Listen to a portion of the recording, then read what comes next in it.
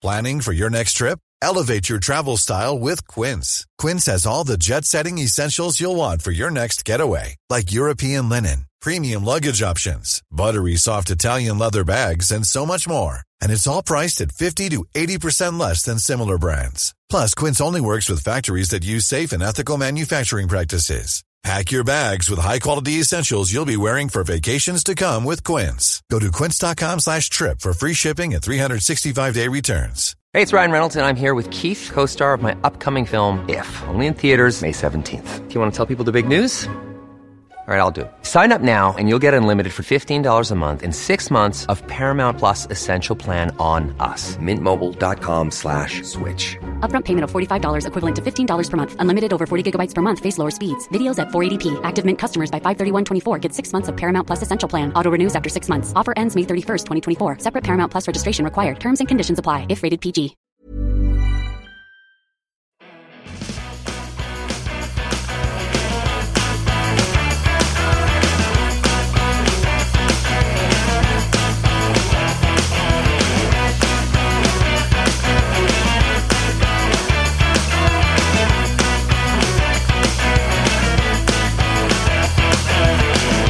Hello, everyone, and welcome to Kilowatt. My name is Bodie, and I am your host, and we have a really fun show for you this week. We're going to start off with a little bit of news, and then we are going to jump into an interview that I did with Nicholas and Joseph of Orange Charger, and we're going to talk about kind of the challenges facing people who live in apartments or multifamily homes and actually, being able to charge their EV. It was a really good chat. Before we get to that interview, though, I do have some news to get to, and I have a question, and we're going to start with the question. My buddy Chris and I, we love music. When we get together, we'll sit down and we just talk music for hours. It doesn't seem to drive our wives crazy because it gets us out of their hair, but on the other side, We'll be 4 hours into a visit with our families, and we're still talking about music. So Chris was like, "Hey, man, do you want to start a podcast about this?" And I was like, "Absolutely, I do." So we recorded our first kind of like, I don't know if I want to say, we've recorded our first test podcast today, and it's an untitled music show. Our first show is about Green Day. If you would like to hear this show, because we're not going to necessarily release it, so if you would like to hear the show and provide feedback, and that's the second part, the most important thing, is to provide constructive feedback on what we could do better and what you'd like to see more of, just give me an email. It's Bodie, BODIE, at 918digital.com. I'd really appreciate it, and I will send you a link to the episode. Now, I just want to let you know, as I record this on Wednesday, July, I don't know, whatever today is, 13th, I haven't edited the episode. So if you're sending me an email on Friday, I may not have it completed yet. So it might take a couple of days for me to get it back to you. So, but I will if you email me. All right, let's jump into our news. Rivian is holding a meeting with employees on Friday, July 15th. The topic is not a happy one. It's a real bummer, to be honest. Layoffs and restructuring is what it's going to.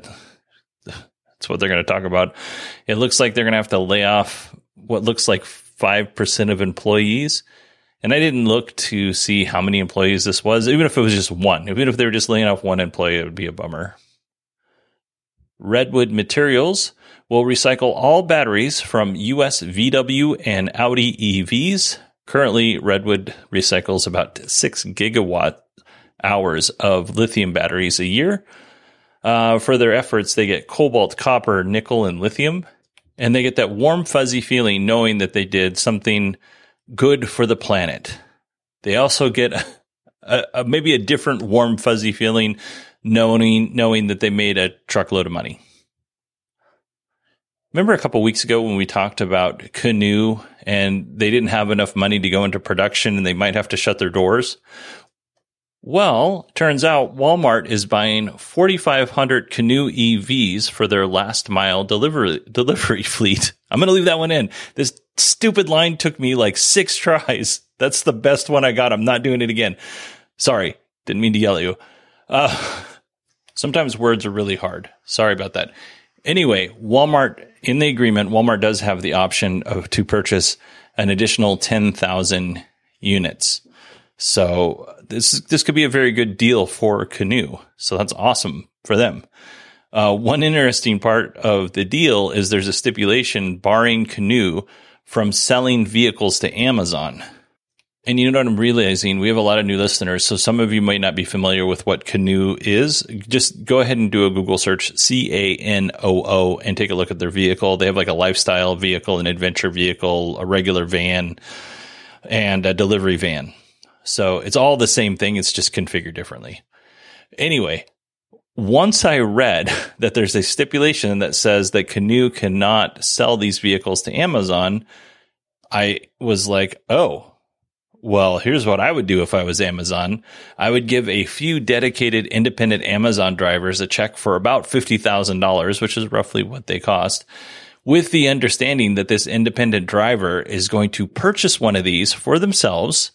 And me, as an Amazon, as writing that check from Amazon, I'm going to say, listen, you need to deliver packages in this vehicle for at least 3 months so that we can get that really good news exposure on this. And then after that, feel free to do whatever you want with the car. It's yours. Sell it, use it. We don't care. Just to give that, specific insulting finger to Walmart. That's what I would do if I was the CEO of Amazon, just for no other reason but for that one, out of spite, for no other reason except for spite. Ford has filed a trademark for electric versions of the Maverick and Ranger pickup trucks. And to this, I say I'm listening. Ford CEO Jim Farley said that they had plans for a smaller EV pickup at the launch of the F-150 Lightning. Now, I don't need a truck as big as an F-150. I don't need a truck as big as the Cybertruck. What I need is I need an affordable truck, EV truck. That's what I need. So if these vehicles are affordable, you know what? Maybe how about one of these instead of a Cybertruck? Who knows? The F-150 is pretty compelling. It's getting really good reviews. You know what? This is normally the spot where I put the Patreon plug, but because we have the interview and we have news, although we don't have very much news, we only have 2 more stories. I'm just going to say go to patreon.com/kilowatt if you want to support the show. That's it. Moving on to our Tesla news. There have been recent reports of Tesla ordering production machines for the Cybertruck. Now, let me say this again. I'm listening. I want an EV so bad.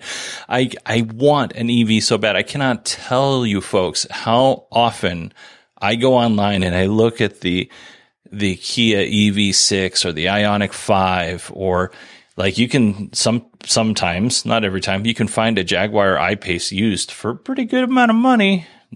Still a lot more than probably willing to pay for a used vehicle, but it's not as expensive as you think it is. Like I am chomping at the bit. Like I thought maybe 2 or 3 years into this podcast, I would have an electric vehicle, and here we are. I don't. So, which will happen first? Tell me what you think. Cybertruck or Ford Maverick / Ranger EV?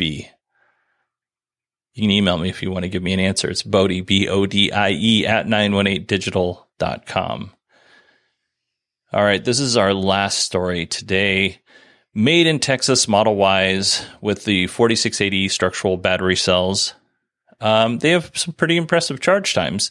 The Kilowatts of YouTube fame, not of this podcast fame, ran some tests and was able to charge from 0 to 80% in just 32 minutes, which is pretty impressive. So I took this from the article, but I don't know if the Kilowatts, if those guys did all of these tests, or if the article, it was an Inside EV's article, or if they just combined some tests. So I'm just going to give you the charging curve that was in the article. From 9 to 20%, it took about 3 minutes. From 9 to 39%, it took about 6 minutes. Now, this is on a supercharger. This isn't on level 2 charging. This is on a supercharger, so it's going to charge faster. 9 to 50%, it is 12 minutes. So that's pretty impressive. I can't remember if I mentioned this before, so I'm just going to mention it again. It only took 52 minutes to go from 0 to 97%, which, as a general rule, we're not going to charge to 97% from 0 unless something has gone terribly wrong on our, road trip. But 0 to 80%, 32, 34 minutes, there were some conflicting numbers. I think that's pretty impressive and pretty decent. So just kind of judging from that, you stop at a supercharger with this version of the Model Y in probably 20, 25 minutes, you're on your way and you got enough charge to get you to the next supercharger. So that's pretty cool. Pretty good. You know what? Sandy Monroe on YouTube, and I'll try to remember to put this link in the show notes. Steve Sheridan shared this with me this morning. They are doing a teardown of this battery pack, the 4680 battery pack, the structural cells. And they're having a devil of a time cracking this thing open. Now, part of that is they're being really cautious because if they do something wrong, they can kill somebody. And the other part is it's really well built, but it's really hard to get into, which leads us to believe that there's probably not much you can do in the way of repairing this battery cell or this battery pack. I think I said battery cell earlier. I apologize. I meant battery pack. So just judging from the little bit of the video that I saw, this is going to be a devil to repair if you can repair it at all, which probably you can't. And this is probably going to be a devil to recycle.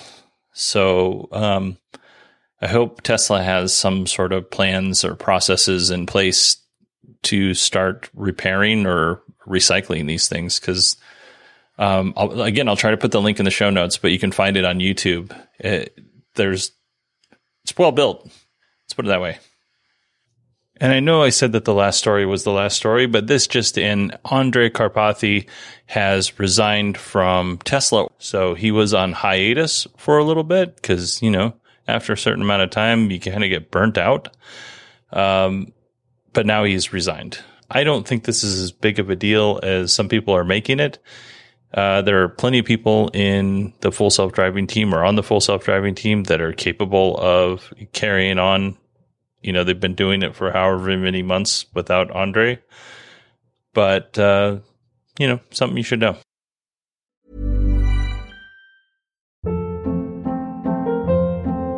Hold up. What was that? Boring. No flavor. That was as bad as those leftovers you ate all week. Keke Palmer here. And it's time to say hello to something fresh and guilt-free. Hello Fresh. Jazz up dinner with pecan-crusted chicken or garlic butter shrimp scampi. Now that's music to my mouth. Hello Fresh. Let's get this dinner party started. Discover all the delicious possibilities at HelloFresh.com.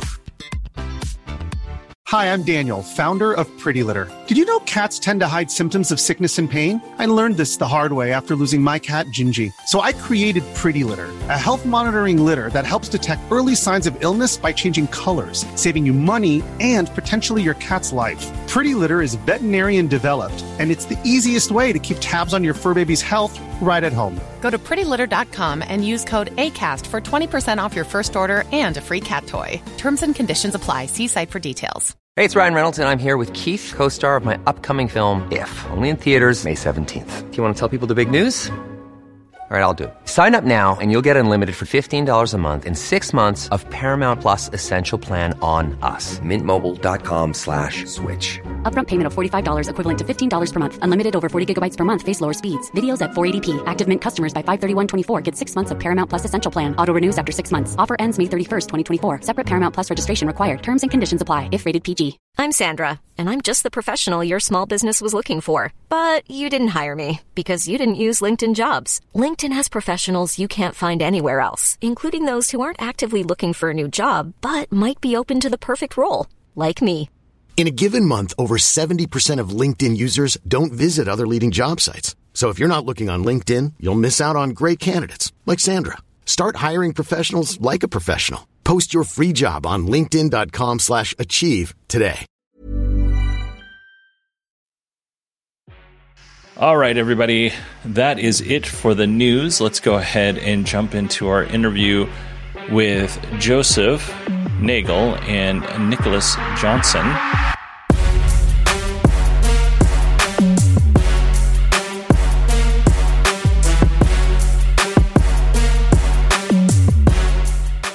Nicholas and Joseph, welcome to the show. Great to be here. Yeah, thanks for having us. Yeah, I'm really excited to talk about our topic today, and we'll get into that in a second. But before we do that, I would like you both to introduce yourselves so everybody in podcast land can hear whose voice is whose. And I'll start with Joseph. Yeah, I'm Joseph Nagel. I work at Orange as the head of marketing and working on some strategies with Nicholas. My background is pretty heavily involved in the EV charging in apartments business and industry. So I've had about 7 years experience working with a company called Evercharge, and I've just joined here at Orange.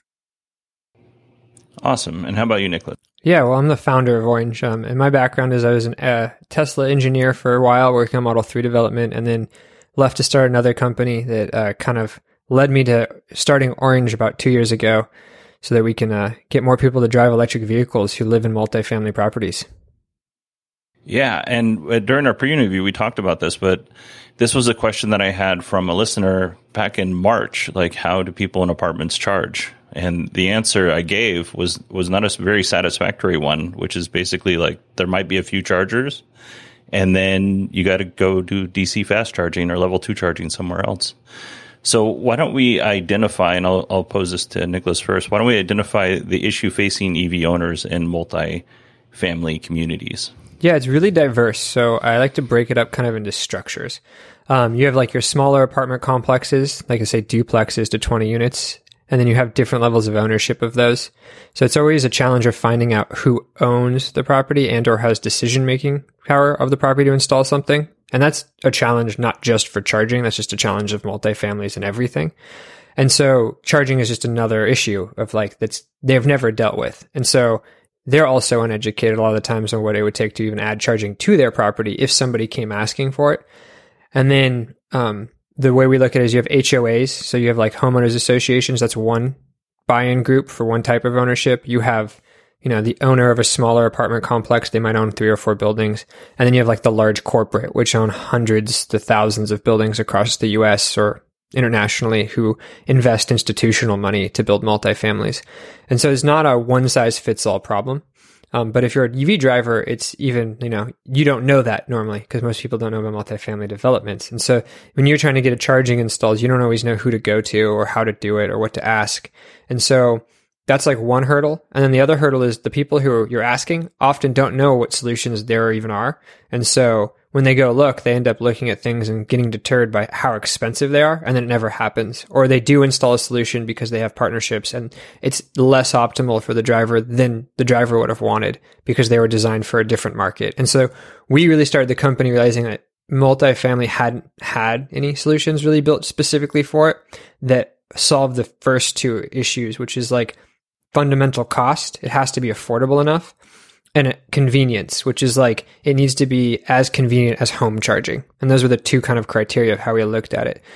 So if you're somebody who owns an EV who lives in an apartment complex, you have that kind of same experience. Maybe you pay a little bit more, but not a lot more to charge your car than somebody who lives in a single family home.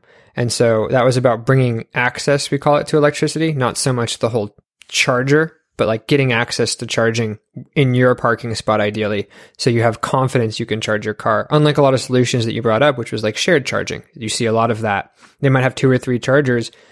Once 2 or 3 people show up with EVs at that apartment complex, there might be 20 or 100 units, you're out of charging. And the last part that I think most people don't know a lot about, and we can dive into that more, is panel capacity, which is the main limiting hurdle for everyone. Even sometimes single family homes, but definitely for multifamily, they were built most of the time in a period where they didn't expect electric cars to charge. And so they don't have the capacity in a lot of cases to add a lot of charging or to charge a lot of cars at those high power levels that we see for level 2 charging. Yeah, I definitely can see that as being a problem. Joseph, do you have anything to add to that before we go to the next question? Yeah, I think there's also a little bit, like Nicholas touched on, about, there's a delicate balancing act that needs to happen, especially within a apartment community, for access to charging. Like, the drivers need reliable access to EV charging that's also affordable. And the community needs to ensure that that access is available to everyone. And so a lot of the communities, like Nicholas touched on, and you mentioned yourself, is that they share these chargers. But once you start to hit like 4 or 5 vehicles, sharing one charging station is just not doable. I mean, 4 is probably way too much. Like 3 is barely doable.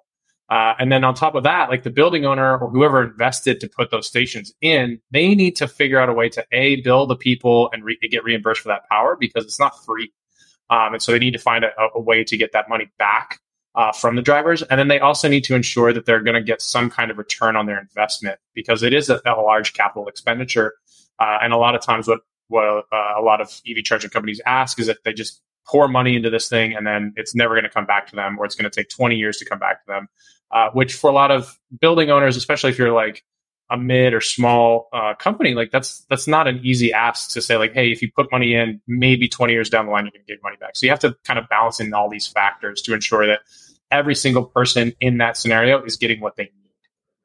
One thing I kind of like to think about with that is like when we went to go pitch this and talk to a lot of multifamily owners, when you deal with the mid-tier, which make up a lot of the properties across the US, or like people who have bought a multifamily as an investment instrument, that's an income property for them. And so when you go, hey, you want to spend 20 grand on installing charging?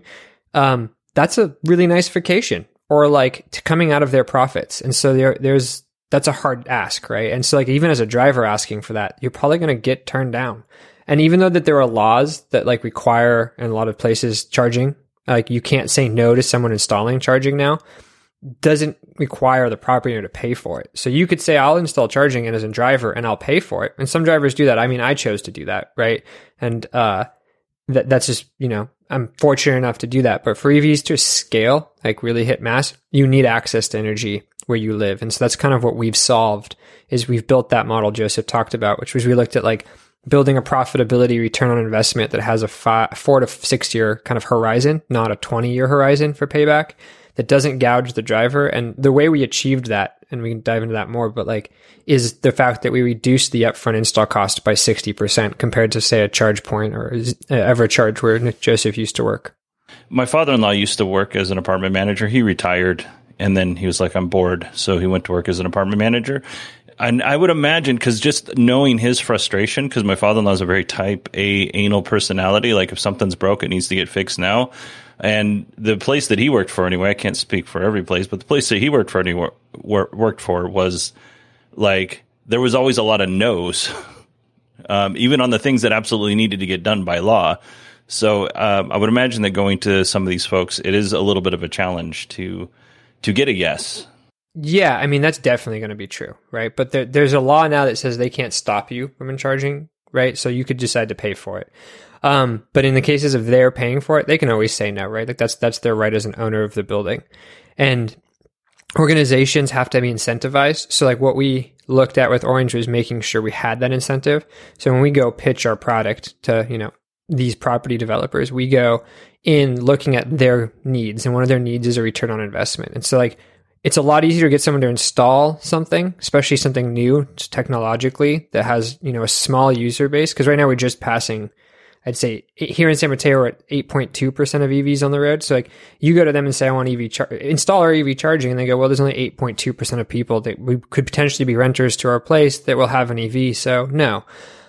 As that number gets greater, they'll have more need for it, and then they'll start to look at like options. And we already are seeing that with some of the larger institutional investors. They're looking at right now creating strategy for EV at a national scale across their portfolios so that they have solutions in place. And one of the key things for them is return on investment, because again, their business model is they're taking someone else's money and they're spending it to build these properties.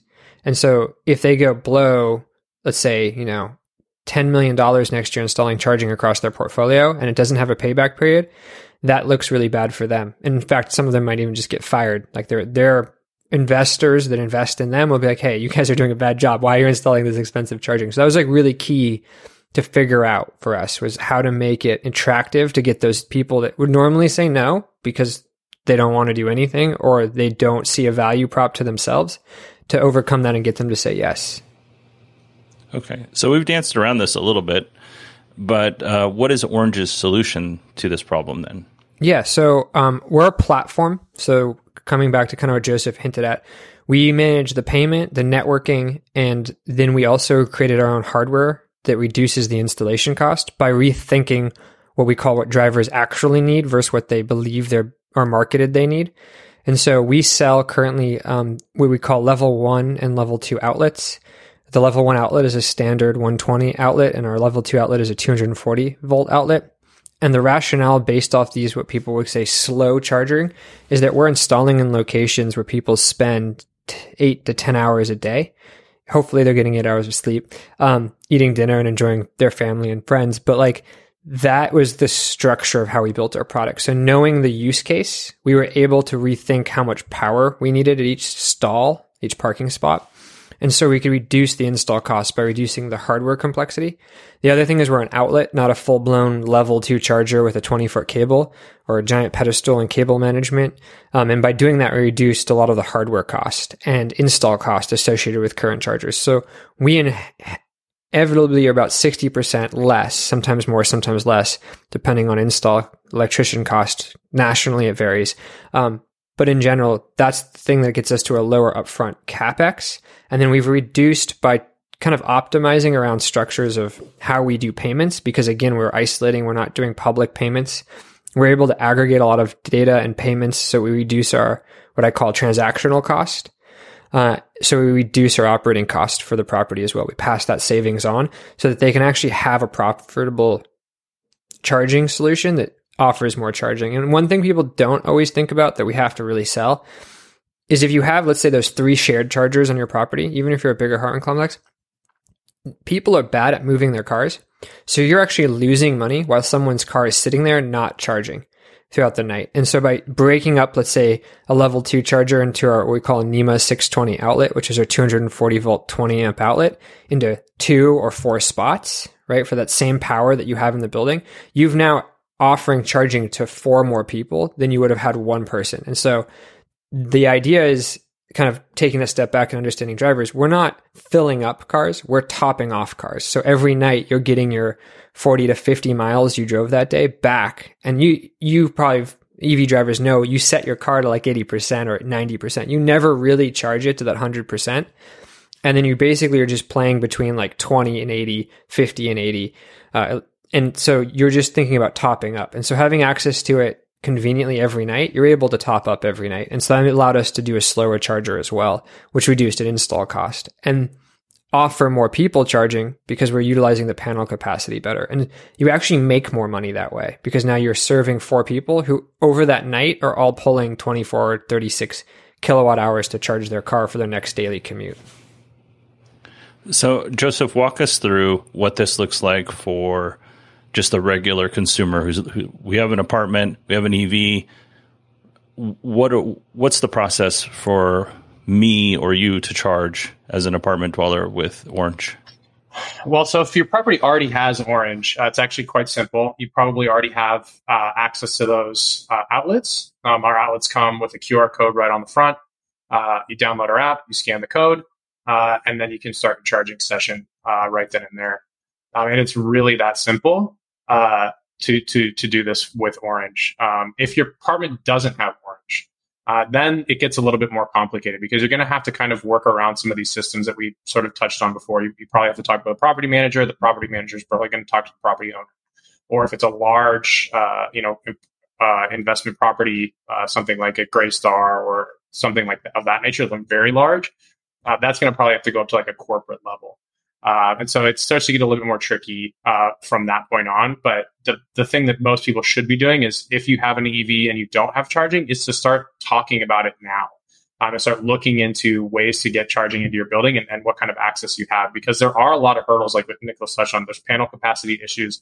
There's power supply issues. There's a lot of different things that you need to start to consider. And it is a process. And so to start early is something that everyone should do. Okay. And then, Nicholas, how many chargers are we looking at, Orange chargers are we looking at installing in your average, let's say, large complex? We're not looking at every single spot, right? How many are we looking at? Yeah, so we kind of actually based that number off of the Bloomberg prediction for like EV adoption over the next decade. And so because we're looking at infrastructure, we call it a 10-year lifespan. We say that anything you install infrastructure needs to at least last 10 years to justify its, upfront expenditure. And so if you're going to do an install, we recommend about 30 to 35% of the parking spots have some level of access to charging so that you can meet demand as it grows. You could start with less and just make sure you have capacity built in. For new constructions, we usually recommend they add capacity for 50 to 60% of the parking spots, but they don't install that day one. They install that 5 years and 10 years down the road, but they've reduced the CapEx again for those later because retrofits are more expensive. But yeah, in general, let's say for a 100-unit apartment complex, we'd usually install about 25 to 30 outlets. Okay, that's good to know. And then you talked about panel access, like, is the panel big enough to support this? And I realize not everybody's going to be able to charge at the same time. What kind of features does Orange have to keep everyone from hitting that panel at the same time, if there is any? So the way we're structured is lower power. So we initially give everybody access to power when they want it, when they need it, but they also know it's slower. So it becomes habitual. One of the things with the higher power charging that does connectivity and figuring out load balancing is it's more unpredictable to the driver somewhat. And then the other one is it's more expensive because you're now still paying for infrastructure that you're only utilizing when only 1 or 2 people are charging, not when 10 people are charging.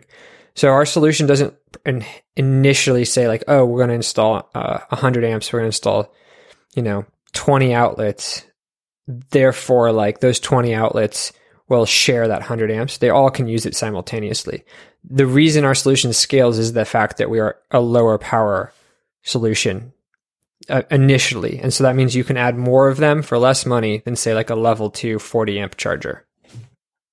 Yeah. And I think just to piggyback on that, like that doesn't mean when you get lower power charging that you're not getting what you need. And I think that's kind of what we always try to base this off of is drivers' needs and making sure that they get exactly the power back that they're going to need to get through their day, right? It's not about filling up 300 miles in one sitting. Like most people don't need to do that on a daily basis. What most people need is about 40 to 60 miles overnight. That's it.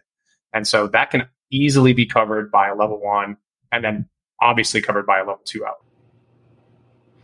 Okay. In our pre-interview, Nicholas, you said that one of your angel investors or advisors in your previous company, they challenged you to use a level 1 charger for 2 months, right? No, it was like 6 months.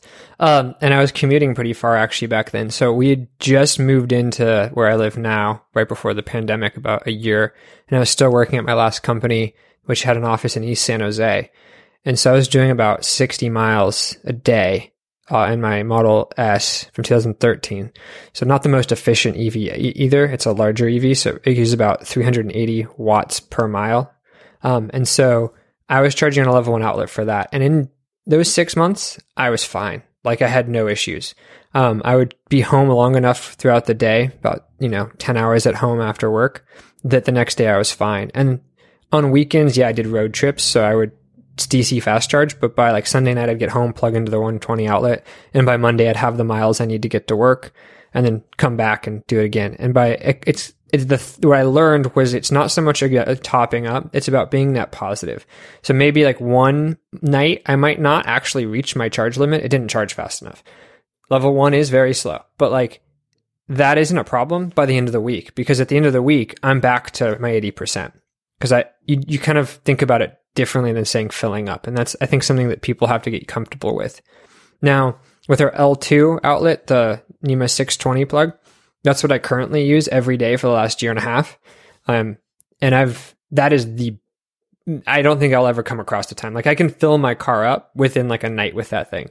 So from like 0 or 20 to 80% easily within 10 hours. And so the rationale behind that is it's 15 miles per hour of charge versus 5 miles per hour of charge. But the beauty behind that product and why we created it was we realized that it doesn't cost any more to install. So unlike a level 2 charger, which costs like to say $700, $800 to $1,200 mostly, sometimes $3,000 depending on what company you go with for like the box on the wall with the cable, this cost the same as a level 1 outlet to install. And the product cost us the same to make. So it's like a $40 difference to install a level 1 outlet versus installing a NEMA 620 level 2 outlet. And with your customers, what are they looking at? Your customers, I mean, I guess you have 2 customers, but with the apartment owners and managers, which one do they like to choose? We have one kind of customer, right? We have one that we have to, get buy-in for, just like the drivers would. And the other one is we have to make sure drivers are happy with our solution, but they're kind of captive after it's been installed. So, we're playing that balancing act. Like that's the reality. So our main customer is the property owner first and foremost. And we're not going to hide that. Like that's who we're convincing to buy our product. In general, there's a caveat here. If they're paying out of pocket, they almost always install the NEMA 620 plug because technically it doesn't cost any more to install. And so that's the benefit. The only other potential downside is that it services less people. So it's about double a level 2 40 amp charger, and it's about half our level 1. So to put that into numbers, for let's say a level 2 charge point charger, that services one person. Our NEMA 620 plugs service 2 people. For that same 40 amps, you could service 3 people on our level 1 outlets. And so it really comes to a question of how are you going to break up your panel capacity? And so there is a value to mix and matching is what I call it. So as a company, you're thinking specifically of our products today, we look at how do we become the charging provider for multifamilies that meets that gamut. And so we're not going to just stop with these products. We have future roadmaps to keep adding and making that better. But the idea is that you could install our product line across your portfolio and you could meet every need in that building. So you could install some level of level 1s that, some people don't commute as far every day and that's what they use. And then you can install some level 2s and that becomes the, people that commute further. And you do that and you end up saving money, servicing more people, and the drivers win because they get what they actually need, not what they think they need. And they get that convenience, is what I call it, of overnight charging, which is honestly the best part of an EV. I love the fact that I haven't had to go to a gas station. Well, I did have to do it recently because I switched cars with my girlfriend. But in general, I haven't had to do that in a year. And so I never think about it as a chore. I just get up every morning and figure out where I need to go and jump in my car and I know I'm going to get there. And for the most part, that's just a completely life-changing way of interacting with your vehicle versus once a week, I have to figure out when I'm going to stop, or if I'm running late. I don't know if you've ever had this experience, but I used to have it all the time. Running late. It's always when you're running late, you're oh, I'm out of gas. I need to find a gas station. So that convenience that people that don't have at-home charging, where it goes completely away, which is a huge downside to owning an EV. Now I'm looking for that public charger, that DC fast charger to spend 25 to 45 minutes at, sometimes 2 to 3 hours at, once or twice a week to keep my car topped up. Versus the idea of topping up every night while you're sleeping. Yeah, and I think there's actually a super easy analogy to go with that, and something that we all kind of are used to, and it's our cell phones. Right? All of our smartphones, we don't wait until it's at 0 to then plug it in. We just do it overnight. And because the car is actually being used a lot less than your phone, you don't need to charge it nearly as much or as long as a cell phone. I know people burn through their cell phones a lot. You're oh, I have to charge that up multiple times a day. I'm well, that's because you're using it all day long. Most cars sit in a parking space idle for 90% of their lifetime. So it's not as though they don't have to be just sitting in a spot plugged in. So I think if people start to think of it in that respect, it's very easy to wrap your head around exactly how we're tackling this charging issue. Yeah, I think that's a very good example. Thank you for that. So I can hear people, even though nobody's listened to this yet besides us, I can hear people asking, well, what about workplaces? My kid, her friend lives next to Intel, and I had to go pick her up this morning so they could have a play date here. And I was surprised to see that the Intel facility, the parking lot was absolutely full. And I have a couple of friends that work at Intel. I know people who have family that work at Intel. It's a big thing where I live. Is this go can you somebody approached you that owned a business, would you be interested in working with them or no? 100%. So we actually, when we built this product, looked at the places where it'd be good, and Workplace was one of them. Again, I started this company in 2020, a month in COVID hit, and everybody was told to work from home. So that really dried up as a sales channel pretty fast. So we just haven't approached it, right? We're still a small startup, and we had to focus our energy on what sales vertical that we thought would be the most valuable. To also caveat that, we also have a thesis around this. So at-home charging is still more important than workplace charging because it's more consistent to a lifestyle. And of you could have our product and not have workplace charging at home and be completely fine.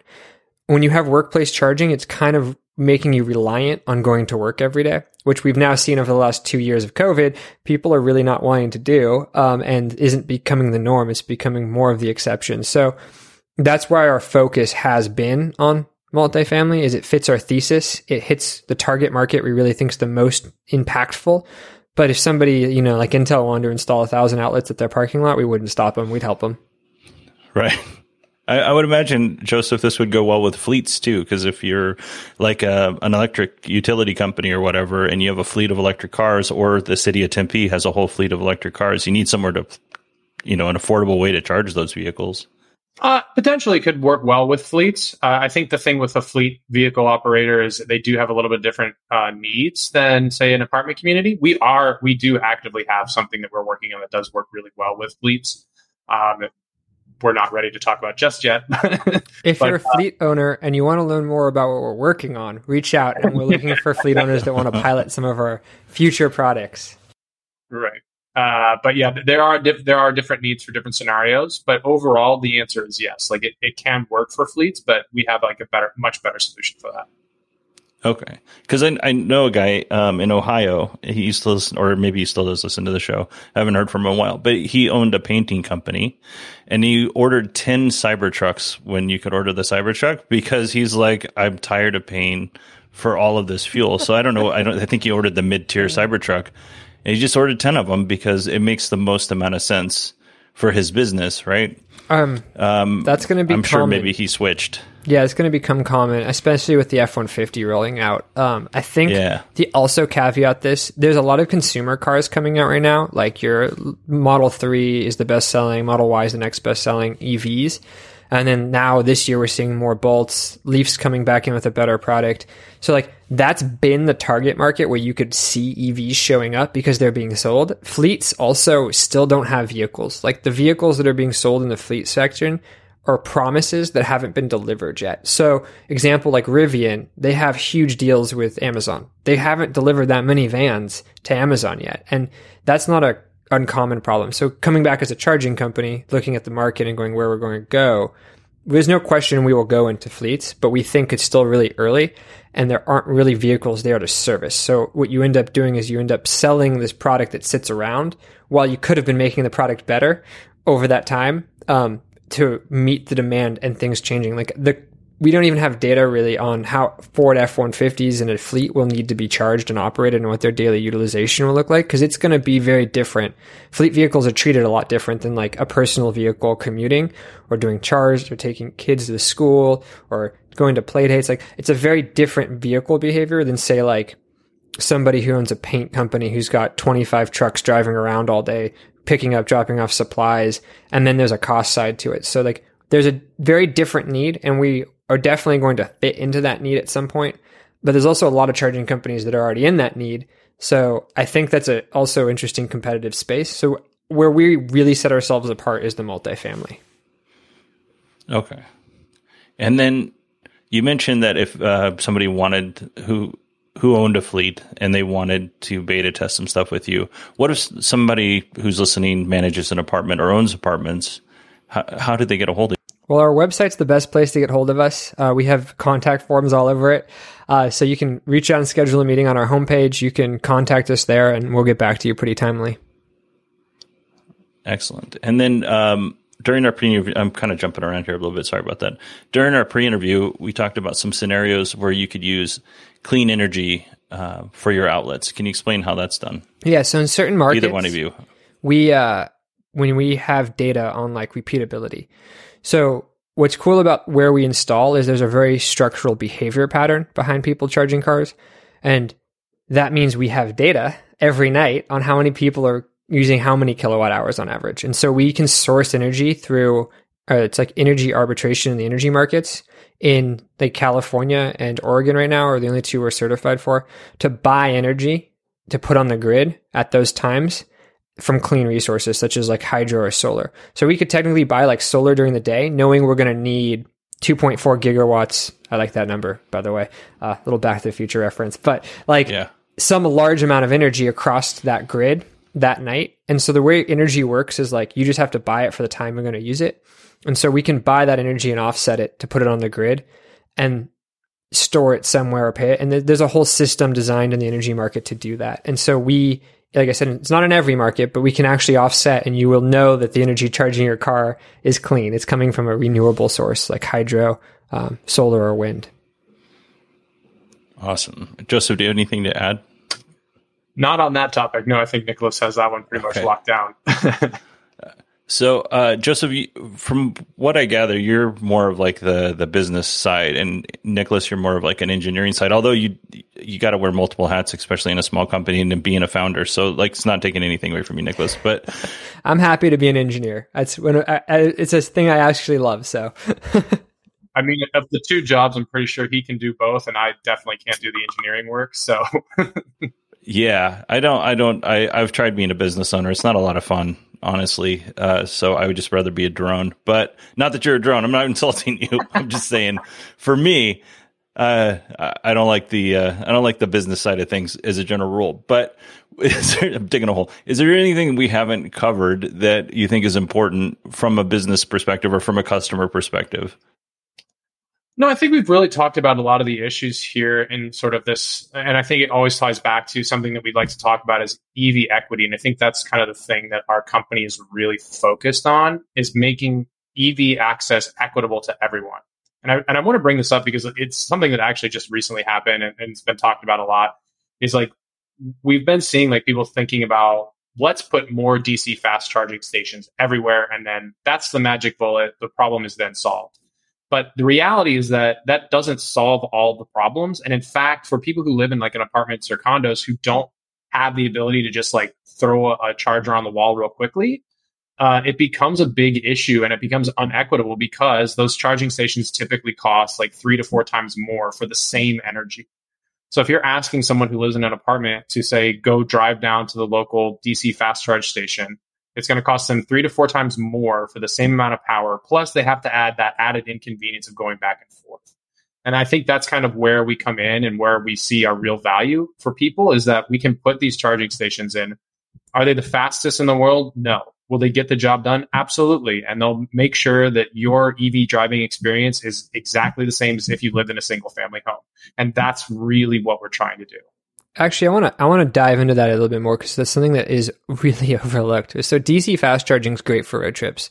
And a little background, like I worked at Tesla and I worked on installing some DC and some solar and like worked across programs. It was a tiny company, growing company when I was there rapidly. But like the reality was that wasn't ever really meant to be the end-all solution for charging. And if you actually go into the user manual of all these cars, especially Teslas, it says leave plugged in when not in use because it's the way to protect the battery. So there's the equitable side and there's the environmental side. And like a lot of EVs are being pushed as an environmental option, but batteries themselves have a payback period. They're more carbon intense to produce than a gas engine block.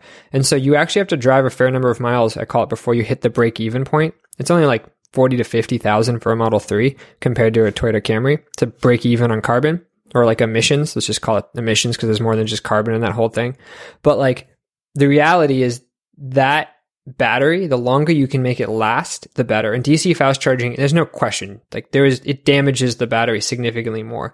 So there's the equitable side of like, in general, people who live in apartments usually make less than somebody who owns a single family home. So they're more cash, so let's say savvy in a sense. They have to pay more attention to what they're spending on expenses.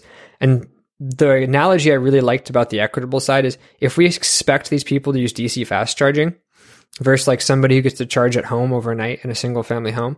That's basically saying somebody going to the same gas station in the same corner of their neighborhood pays more or less depending on what type of house they live in. So if you lived in the single family home, let's say you pay $2.50 per gallon versus like $5 per gallon if you lived in the multifamily. And that's kind of what we're doing right now with the charging infrastructure. So there's an equitable issue with that.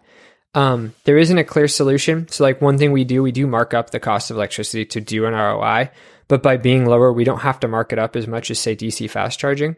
And so you do get the cost savings as a driver still, and you didn't have to pay for what a single family homeowner had to pay to install that circuit. So you didn't spend the $1,000 or $2,000 to install a circuit to charge your car. You just have it and the property owner did and they pay it back. So that's how we kind of justify that equitable markup. The other side of that is if we actually do continue down this road of DC fast charging as the main form of energy, again, user behavior. How are people actually going to use the systems we built? when they get off work and they own an EV and they have to use DC fast charging, let's use supercharging. We have the data on this. They go around 4 to 7 p.m., which is actually the peak time when all of our renewables are like turning off, or solar or wind are dying down. So that means the energy is coming from dirtier sources. The energy is more expensive at those times because we're spinning up peaker plants in a lot of markets. We're trying to meet what we call, like, solve that duck curve. People are going home and turning on their TV. So that's actually the worst time to charge your car. So you're now forcing people to charge their cars using this method fast at the worst time. So the most amount of energy to charge their car as quickly as possible at the time where everybody else is trying to use electricity. And it's also the dirtiest energy. We get like none of the benefits of an EV in a sense by taking that approach. And so that's why we stray away from that. We were like, the actual approach is get people to charge between 10 and 7 or 10 a.m. because that's when energy is the cheapest. It's when it's the cleanest, like, could be the cleanest. And it's very predictable versus now people getting off work to use DC fast chargers as their form of charging at the worst possible time to be plugging in. Yeah, and just to add one more bit on that, like, those stalls can only service a car for about 30 minutes to an hour. Like, that's the time it takes to charge or top up. Like, so you can only fit in so many cars within that time window. Whereas, and on top of that, they cost like what, $140,000 per station. Yeah. 100,000. Like, if we're going to pretend it's much cheaper than it is, like, that's like, we can install hundreds of stations for that, right? And in these apartment communities, and we can cover a lot more vehicles. The energy's cleaner. Like, there's a lot of benefits to lower power charging. Like, and no one's saying that DC fast shouldn't exist. We need it for road trips, emergencies. There are use cases for it, but it's not a silver bullet. And to be using this as something to say, hey, well, apartment communities can have this as their like local gas station. That's just something that's simply not a good idea. And it does make EV ownership like a worse situation for those people.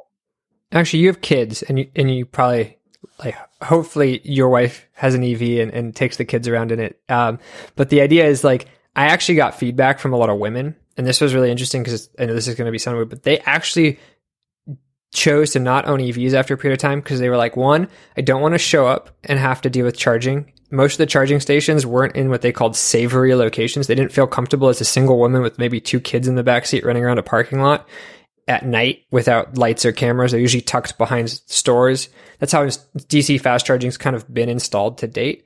And so that was feedback we got from people that were looking to install our product at their home, at their apartment complexes, was they wouldn't own an EV again if they didn't have charging at home, even with DC fast charging, because they didn't feel comfortable using it. And my favorite one, this is the best quote: I would spend 35 minutes charging my Tesla at a supercharger, and my kids would be running around the Target parking lot. And I'm just like, this is so dangerous. Like, this isn't what I want to be doing right now. It's not the experience I wanted to have with this product. And so they got rid of it. And that, it's kind of one of the problems we solve, is we bring that problem, and the kids are at home now. You're at home now. The car is just doing its thing. Like, that's the convenience we're bringing with this solution. Yeah, and that's a very good point. Like, when I had my oldest, she went to Mexico for a month, so I had her car here. And when I do the primary of driving around the kids, because my wife, she's got a 9-to-5 job. I work 48 hours on, I'm off for 4 days, so I'm the primary one for doing that. But I only have a level 1 charger here at the house. I have a 30-year-old house. I was not getting 5 miles. I was getting 3, if I'm lucky, 4 miles, and I have to plug it in the ceiling because that's the only outlet I have in my garage. It was a whole weird thing, the whole thing. But I can see where that would be problematic, because there were times when, especially early on when I had the car, when I wasn't paying attention to how many miles were on it. And then I would have to be like, oh no, I need to find somewhere to charge. And around here, and we had this talk in the pre-interview, but around here we have a lot of charge point chargers. They just happen to be behind fences at apartment complexes, so you can't access them, which is, not really useful for me. And over time, after, the 20 or so days that I had it after that, I just kind of figured out how to make that work at home and not have to worry so much about third-party chargers and stuff like that. But there is a little bit of an education on a consumer side where you just kind of have to learn your lessons a couple of times, especially me, before you can actually kind of set into a routine that works for you. Would you find that to be true, or? Oh, 100%. It's a habit thing, right? Like, it's a whole new way of fueling your car. That's just a behavioral learning thing. And if you're coming from an ICE car, internal combustion engine, you're going to have to rethink how your habits change. And hopefully, if you have at-home charging, it's a convenience. It becomes better. But it's not the case for a lot of people who lived in multifamilies. And that was one of the target demographics we did a lot of talking to. It was like people who owned EVs that lived in multifamilies. What was their experience like?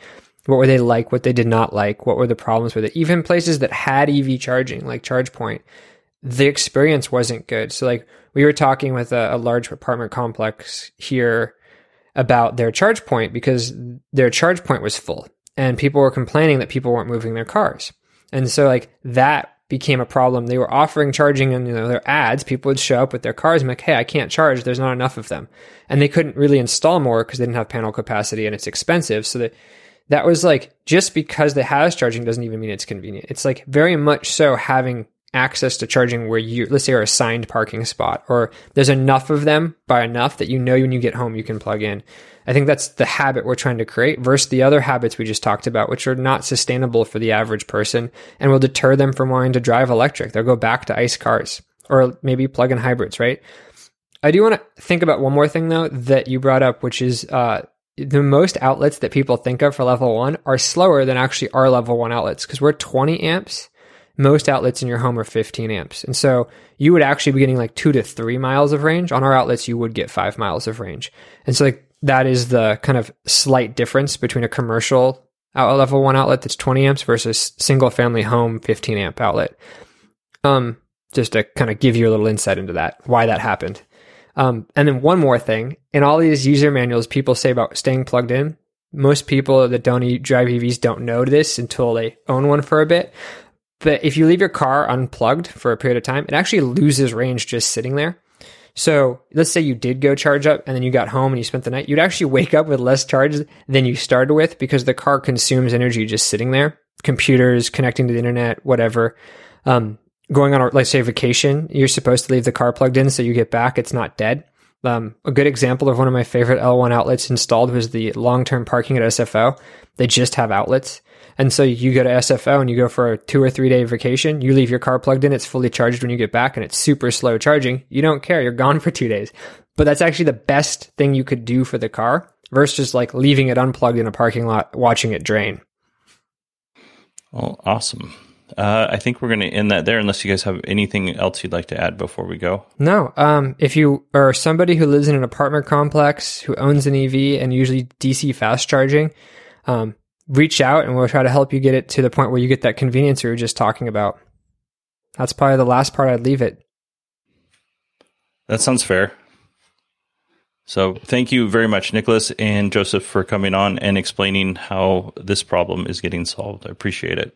You're welcome. And we really appreciate the time you let us on here and lending us your audience's ears to tell them why we're doing what we're doing. This is not the first time I've received this question, so having two people who actually know what they're talking about, not just me up here blathering, is really valuable to them, for sure. Oh, we appreciate that.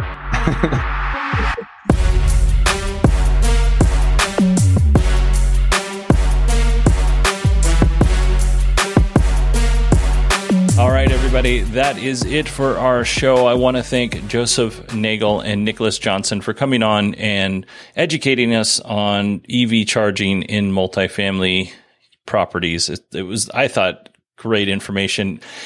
I really enjoyed chatting with them. We had a pre-interview, chatting before we recorded and after recorded. Just a lot of fun. Like, they are both a wealth of knowledge. They are so nice. So I would encourage you to go to orangecharger.com if you are interested in what they're up to. And if you have questions, they have a contact form on their website. So it's right at the top. Really easy to find, next to the shopping cart.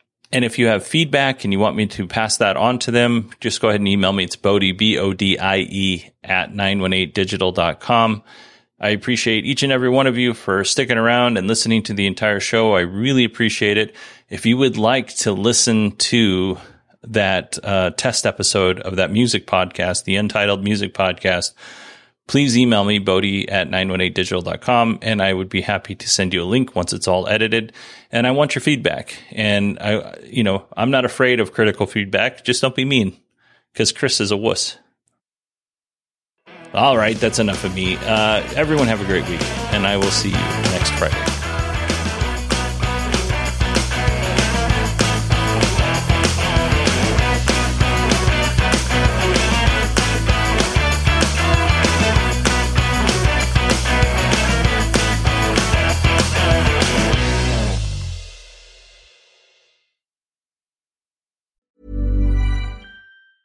Ever catch yourself eating the same flavorless dinner 3 days in a row? Dreaming of something better? Well, HelloFresh is your guilt-free dream come true, baby. It's me, Keke Palmer. Let's wake up those taste buds with hot, juicy pecan-crusted chicken or garlic butter shrimp scampi. Hello Fresh. Stop dreaming of all the delicious possibilities and dig in at HelloFresh.com. Let's get this dinner party started. Hi, I'm Daniel, founder of Pretty Litter. Cats and cat owners deserve better than any old-fashioned litter. That's why I teamed up with scientists and veterinarians to create Pretty Litter. Its innovative crystal formula has superior odor control and weighs up to 80% less than clay litter. Pretty Litter even monitors health by changing colors to help detect early signs of potential illness. It's the world's smartest kitty litter. Go to prettylitter.com and use code ACAST for 20% off your first order and a free cat toy. Terms and conditions apply. See site for details.